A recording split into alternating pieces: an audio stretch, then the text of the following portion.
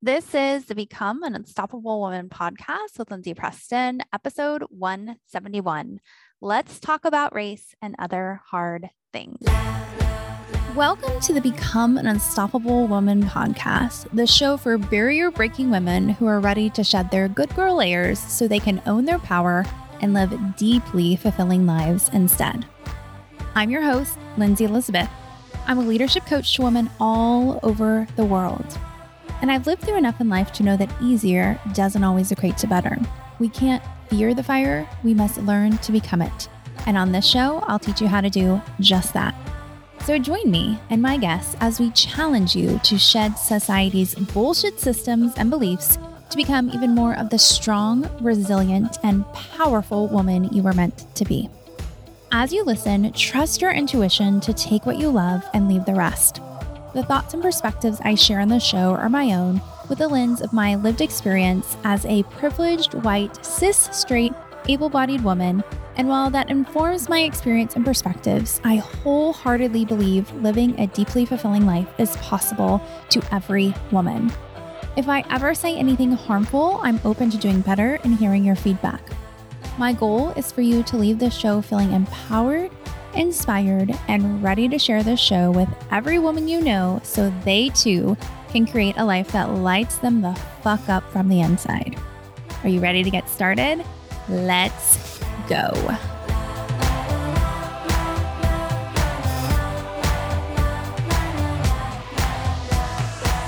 Hey there, Ms. Unstoppable. Welcome to another episode of the show. Woo, today, get ready. I have Dr. Nancy Dome on the show to talk about race and how we have conversations about it and other hard things. And I really think this interview is going to leave you with how to have any kind of conversation, be it hard or not hard conversation. I walked away with so many nuggets from this interview.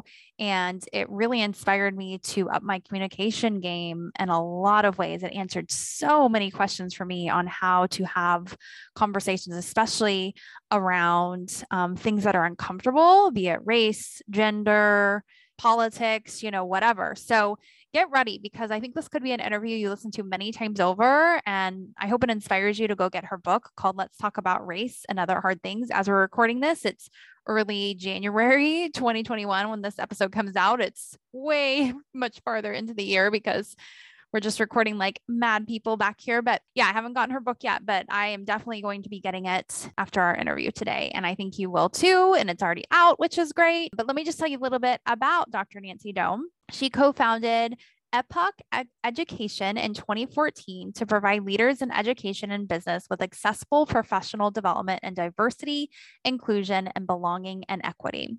As an educator for nearly 3 decades, Dr. Dome taught in the juvenile court and community schools, teaching our most vulnerable students, and has served as a distinguished teacher in residence and faculty member at California State University, San Marcos. Her transformative approach helps school districts and educational agencies throughout the country navigate complex topics, build bridges, and work together for inclusive, impactful change.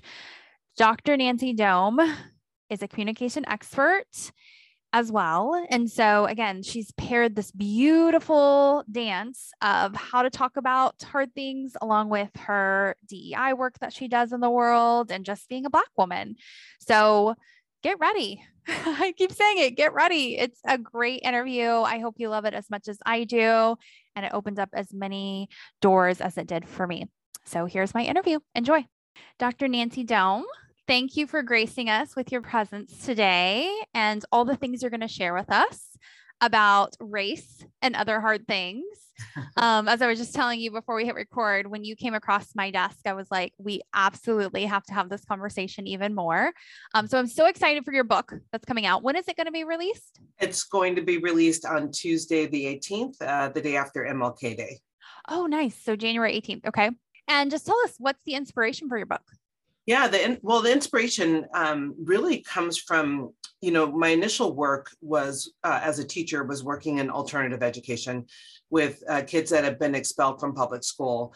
And what I recognized, and this is 25 years ago, was that the kids that were being expelled were usually kids of color. And so I felt like there was this big disconnect when it came to how we were teaching kids in public schools and what was missing. And so that kind of inspired me looking at how do we have these tough conversations? How do we interrupt some of the behaviors and some of the things that we see, but do it in a way that's compassionate, that actually leads to change and doesn't divide us. And so that was kind of the birthplace of it. And now, 25 years later, the book was just really a necessary tool as we continue to teach the protocol as a pillar of the work that we do at Epic Education.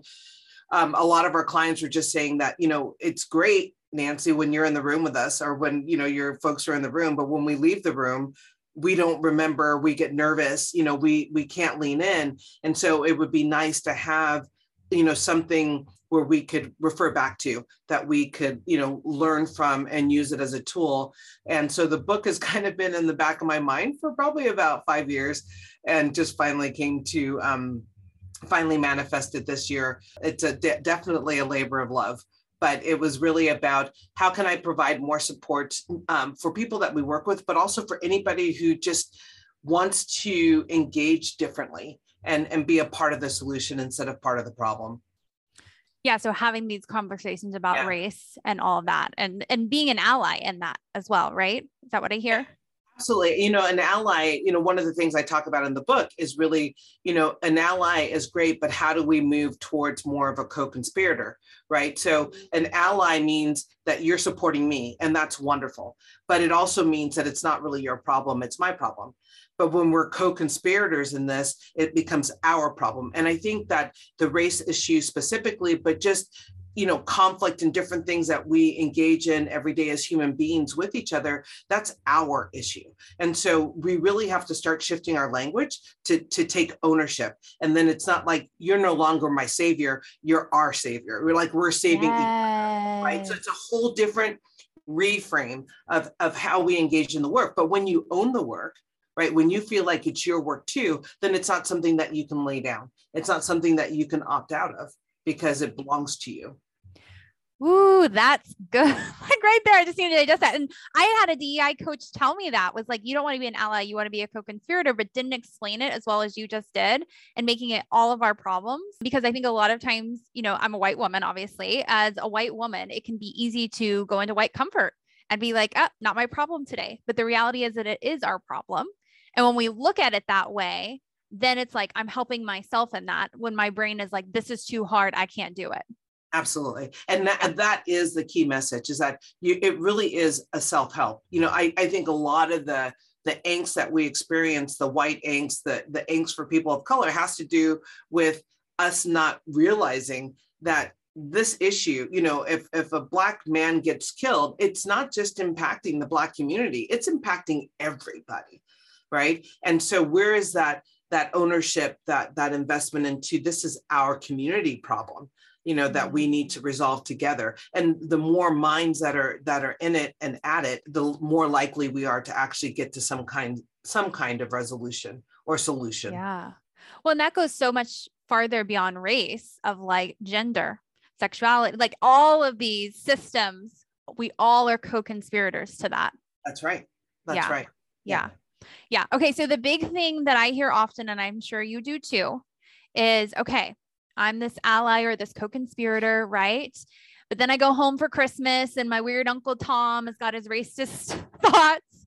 How can I stand up to Uncle Tom, or just in my everyday world, even though, I maybe have some people pleasing in me, or I'm fearing my own life? Like, how can I do this in a way that's productive? What would you say to that person?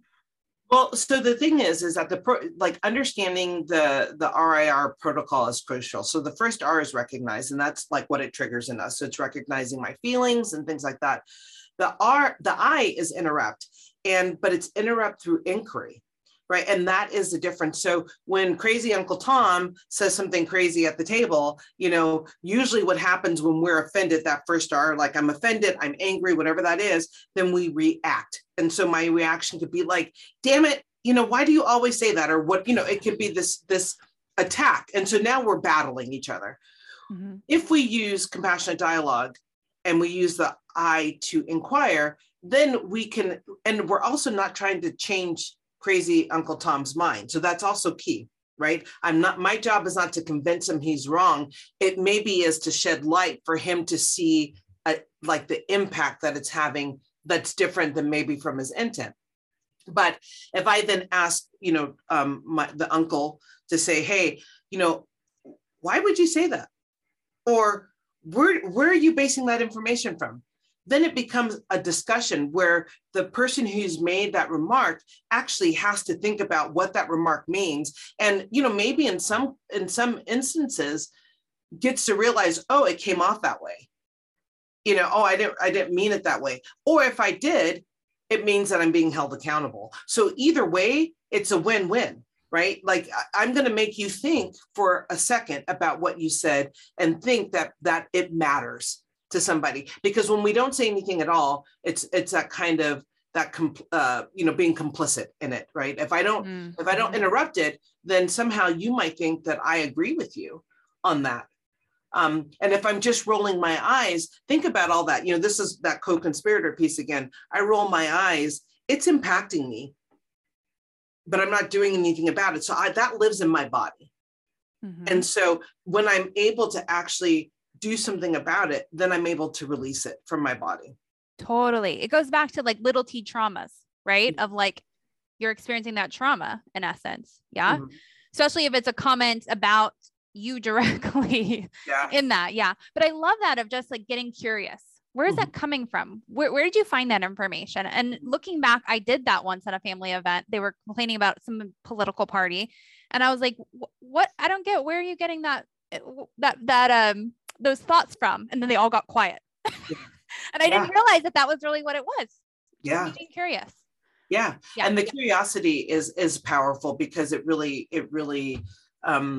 it works on multiple levels of letting people know that it's probably problematic what they said, but also making sure we understand the context of what something was said in. But there are times that it's hard to ask questions. I mean, there are times that you can be so offended or so angry that you can't ask questions. And when you get to those places, it's kind of counterintuitive, but what we say in the protocol is that you actually want to share the impact. So if I was offended by Uncle Tom, but I don't have the right question, I could just say, you know what, that actually really hurt. Is that your intention to hurt, like to wound me?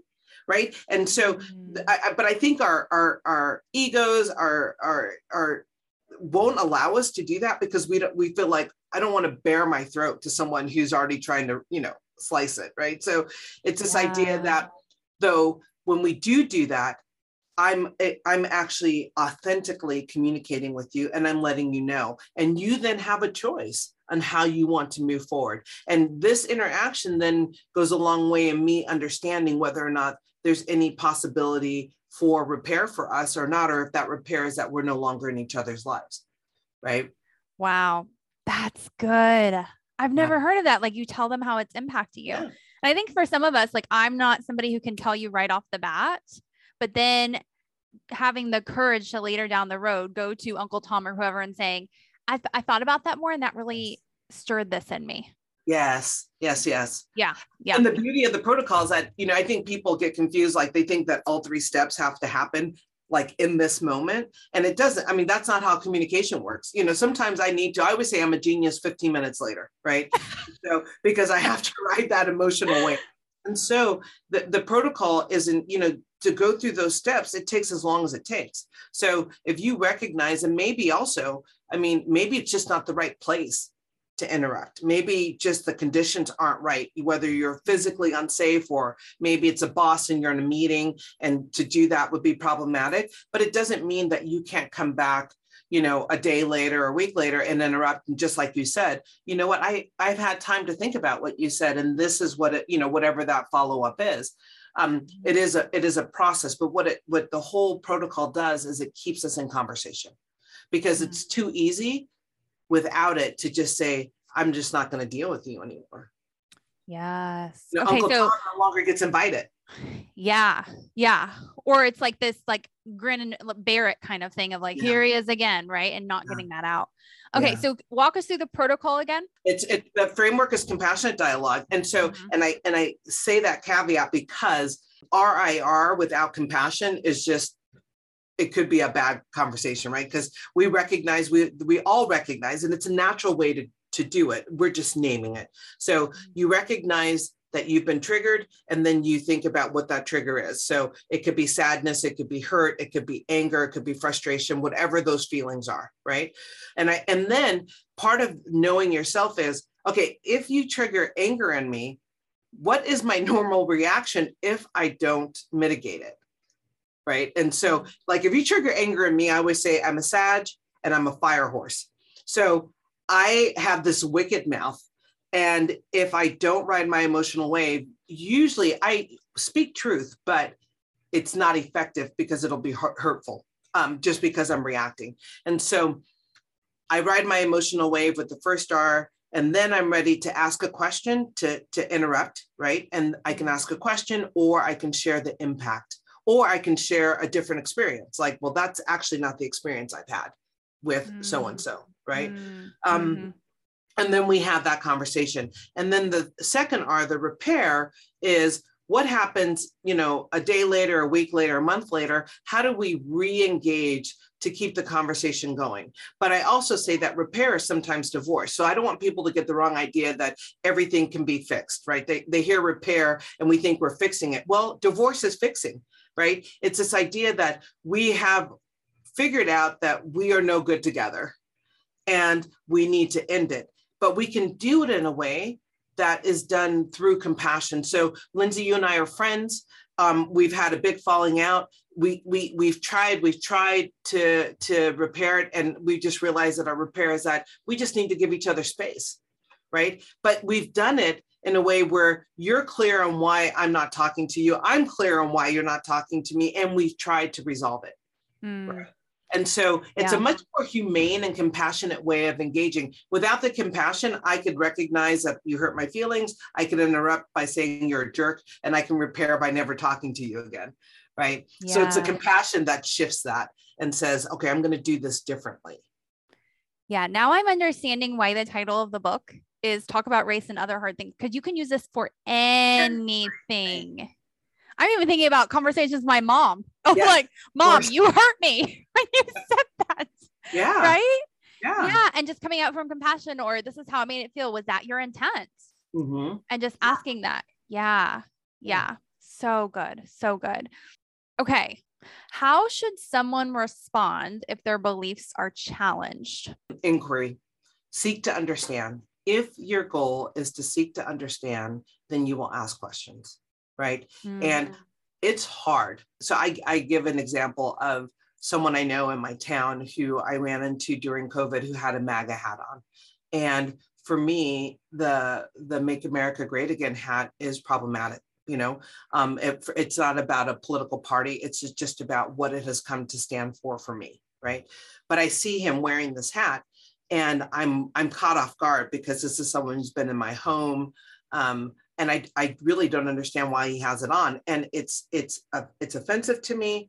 It also, if I'm being honest, there's a level of fear, not of him, but just I feel vulnerable. And I'm in a town where I'm one of 3 or 4 Black people, right? So I feel very conspicuous. So we have, we say hello and my brain is swimming. And I finally come up with my question and it's like, what does that hat mean to you? And he was kind of taken aback, but then he tells me what it means to him. And we have this really beautiful dialogue. And he was like, well, it means this and this. And he says, well, what does it mean to you? And I said, well, for me, it represents hate. Like, I feel like the people that is targeted at are people who look like me. And he goes, well, that's not what I believe. And I don't associate with people like that. And then my next question was, well, how do you know the difference? And he was like, oh, like, and for him, he got it. Like, again, did I change his mind about what that means to him? No, but that also wasn't my goal. My goal was to truly understand this individual, what it meant to him, so that I could then decide whether or not he is someone that could stay in my life, right? And he is someone because once I understood what it meant to him and he understood the impact it had on me, we were able to find common ground. Right. And I think too many times, especially when you talk about politics and things happening now, we see someone with a contradictory belief to what we believe, and we just write them off. And it's not effective. And when you dig down just a little bit, you think you know people, but you realize you haven't asked these people in your life, that you haven't been challenged, and now you're getting challenged, but they've been in your life. So do you really write off people who you've known since kindergarten?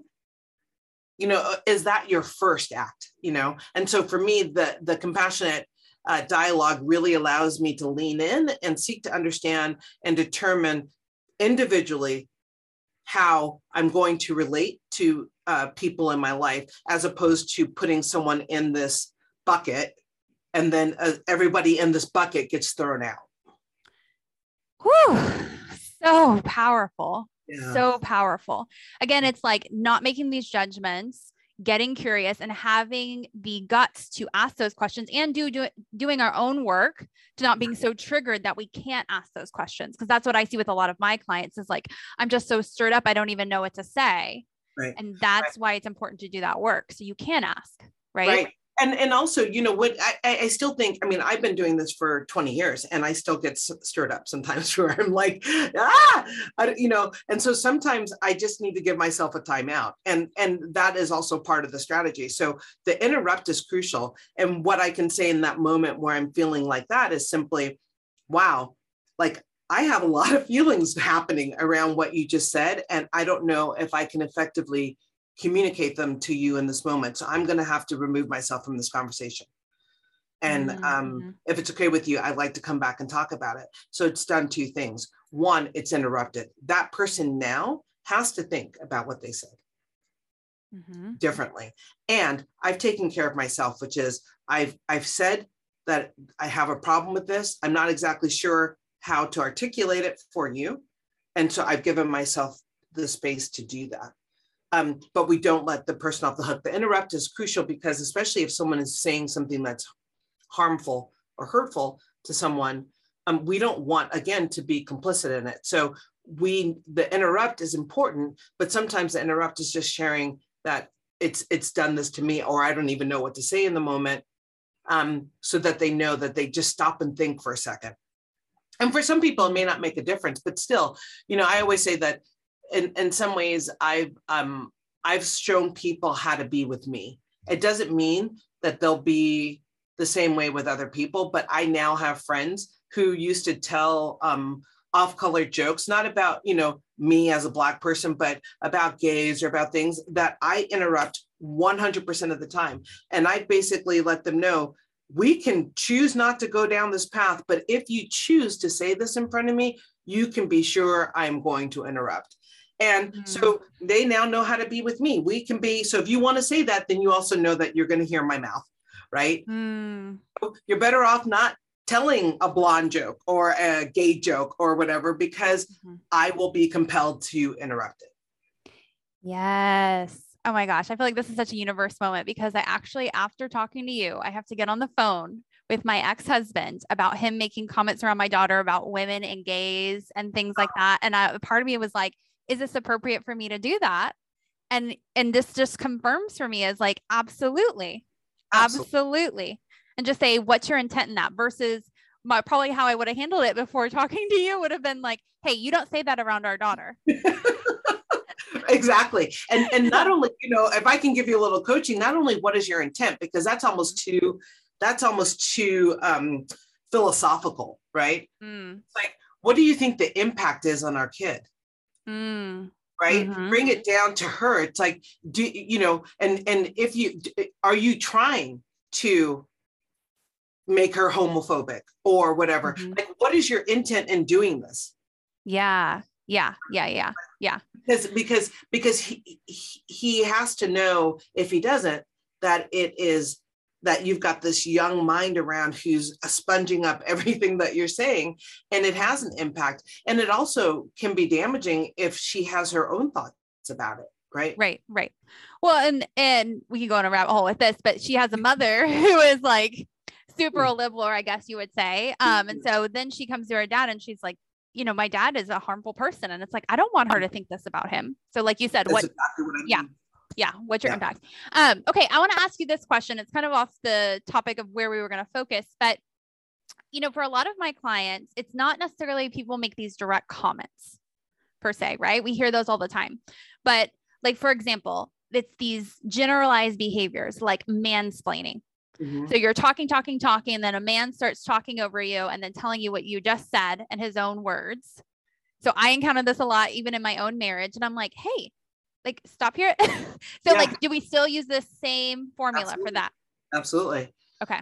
Absolutely. And it just depends. So, the interrupt, and it depends on your personality. So part of the book, I talk about knowing your own communication style, because that's really important. So I'm a very assertive communicator, and so I might interrupt that by saying, that sounds really familiar, because I'm also kind of sarcastic, right?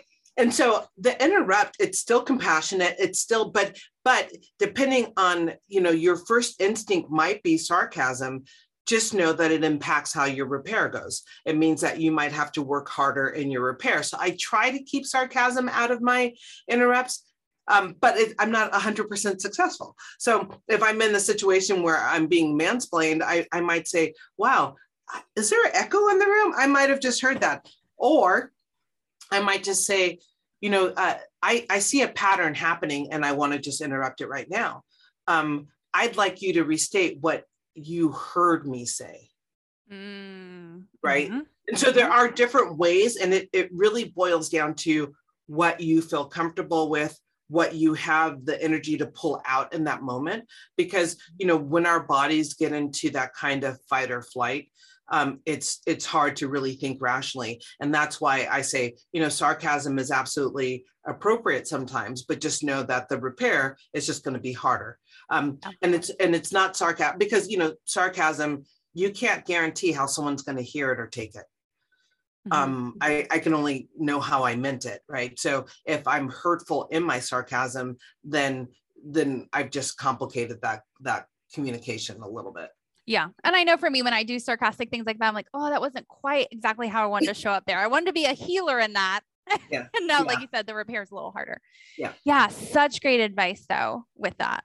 Yeah. And it goes back to like just affirming for me the work I do in the world of helping women own their power, know who they are, nervous system work, and then being able to go out and speak these truths out into the world. And I'm so glad, again, you brought up the co-conspirator thing versus ally. It's like, we're all in this. This is all an issue, and we all need to be strong enough to tackle this. Yeah. Right. And with intersectionality, for us to think that any one problem is any one person's problem, it just doesn't make any sense. You're white, I'm Black, but we're both women, right? I mean, there is some level of intersectionality with everybody. And so if we can see ourselves as a collective instead of these individuals living these individual lives, then we begin to, have more empathy for each other and also show up and care for each other better and differently. Totally. And COVID, I think, taught this to us all. We all impact each other. Yeah. And we're only as strong as our weakest points. That's right. And that too. So yeah. Okay. Last thing I want to ask you, how can we best hold space for people who want to share their race or another kind of journey that they want to share? Yeah. Ask questions. It's always going to come back to asking questions and being curious. I think a lot of times we think we know. We think we know someone's experience, and we don't. And it's as complicated as, like, I prefer to be called Black, not African American, because not all Black people are African descent, direct to descent, Mm-hmm. But there's other people who absolutely want to be, but the only way you're going to know that is if you ask me. And there's nothing wrong with asking those questions. We've moved into this place in this country where, the fact that we talk about race, I said that, so my husband's white, and my girlfriend who gave us our engagement party, she made cupcakes, chocolate and vanilla, and had them decorated. It was super cute. So I mentor young people. And at this time, Jack was still in high school. And he's like, that's racist. Why would she even bring attention to that? And so I was like, why would it be racist to acknowledge who we are? But why do we have to even talk about it? You're not just Black. I'm like, well, what does it mean to you, Jack, that I'm Black? I mean, I've been your mentor for 4 years. Do you think that I'm somehow special, a special Black? Like we had to have this conversation because what we don't realize subconsciously is that there is a negative connotation. Right. Mm-hmm. And so that's why he doesn't want to talk about it. And so when we look around us and we see people like, we don't want to talk about race, the fact that you're talking about being Black is you're perpetuating the problem. Well, there's so much wrong with that. I know. I'm like, oh girl. Even start. But it's this idea that by us talking about it, that we're making it worse. And my thing is that we can't fix anything without talking about it. Right. We can avoid. Right. Yeah. No. Yeah. So good. Yeah. I mean, it goes back to what I have with clients a lot of times, especially my Black clients, and especially around 2020 with the George Floyd stuff. Like every business person was coming to them or friend or whatever was like, teach the class, tell us your experience without even asking. And some of them were like, I don't want this to be my journey. Yeah. But yet they were thrown in that. And so get curious with people. Don't just assume. And also find out, what did it mean to you that George Floyd got murdered? Like as a white person, that's where there's so much examination. And this is, I think, something that we could definitely get better at as a people, is that we always are looking to figure out the other. Like we think about, people of color or folks with disabilities or whatever, and it's always examining them, right? There's very little self-reflection about what it means to me, right? And so when we talk about George Floyd, you could hear what it meant to me as an individual, not as a representative of all Black people. Mm-hmm. But I'm actually curious, what does it mean to you as a white person? What did that do to you? Because that's a conversation that's missing, because Black people all over the place were telling you what it did to them. Right. And then to be asked to speak about it, it's too emotional, because then it takes all responsibility off of white folks in that place, because not every white person was in that place. So I want to be clear that I'm not saying all white people were, but white people who were in that place, to then have a Black person explain it to you, or, what does it mean to you? Like, do that work first. And then the conversation when you come to me is like, wow, this impacted me. Like I'm having these emotions, and then we can meet someplace because we have something to grab onto together, instead of my emotions being paraded around. Right. Mm-hmm. Man, you just gave me a huge aha, because I love being around people who are in what is considered like marginalized communities, especially the queer community, because they have been forced to do all this deep work about what things mean to them. And I think a huge part of that is because, generally speaking, white people, especially white men, haven't had to do that deep questioning, because we're not asking them to. Right. And we need to ask them, what does that mean to you? What is, like just like the hat with anything that's happening versus everybody else. That's right. Yeah. Yeah. Woo. Man, you delivered. You delivered, Nancy. Thank you so much. I can't wait to read the book. And this has been so helpful. So thank you. It's definitely a journey. And just because, the book, I think it's amazing, not because I wrote it, but just that I think that it is. I think it has really good content. And I want to say that, reading the book will be just the beginning of the journey. It is practice. So like anything else, if you wanted to speak a second language or a third or a fourth, or if you want to play an instrument, or if you want to be an athlete, what they all have in common is practice. And this conversation is no different. The reason we're no good at it is that our society has actually, ensured that we avoid them. Right. And so if we want to get good at having difficult conversations, we have to practice like anything else. Yeah. I feel like this is going to make you an excellent communicator at the end of this book, for sure. Yeah. On how to do hard things too. Hard things and all things, intrapersonally, interpersonally, organizationally, it has implications across the board. Yeah. Okay. So let's talk about race and other hard things. I'm sure they can find on any bookseller's website, Amazon, etc. We're pushing Amazon for the first week. And then it'll be opened up in other booksellers, and it's available internationally as well. Awesome. And then where else can they connect with you? They can connect with me on drnancydome.com. Okay. They can find me there. And that's a good place to start. There's other information on that website that will direct them depending on the kind of work they're interested in. Awesome. Thank you again, Nancy. So helpful. Thank you so much, Lindsay. I appreciate it. It's been great. Thanks for tuning into the Become an Unstoppable Woman podcast. If you haven't left a review for the show yet, what are you waiting for? Your reviews give us the feedback and momentum we need to continue to produce this incredible free content for you. Plus, when you leave a review for the show, you get a copy of my book for free. Simply take a picture of your review and submit it to Lindsay, LindsayEpreston.com/100. And you'll receive a digital copy of my Wisdom from the First 100 Episodes book. This book is a study guide for life. Enjoy!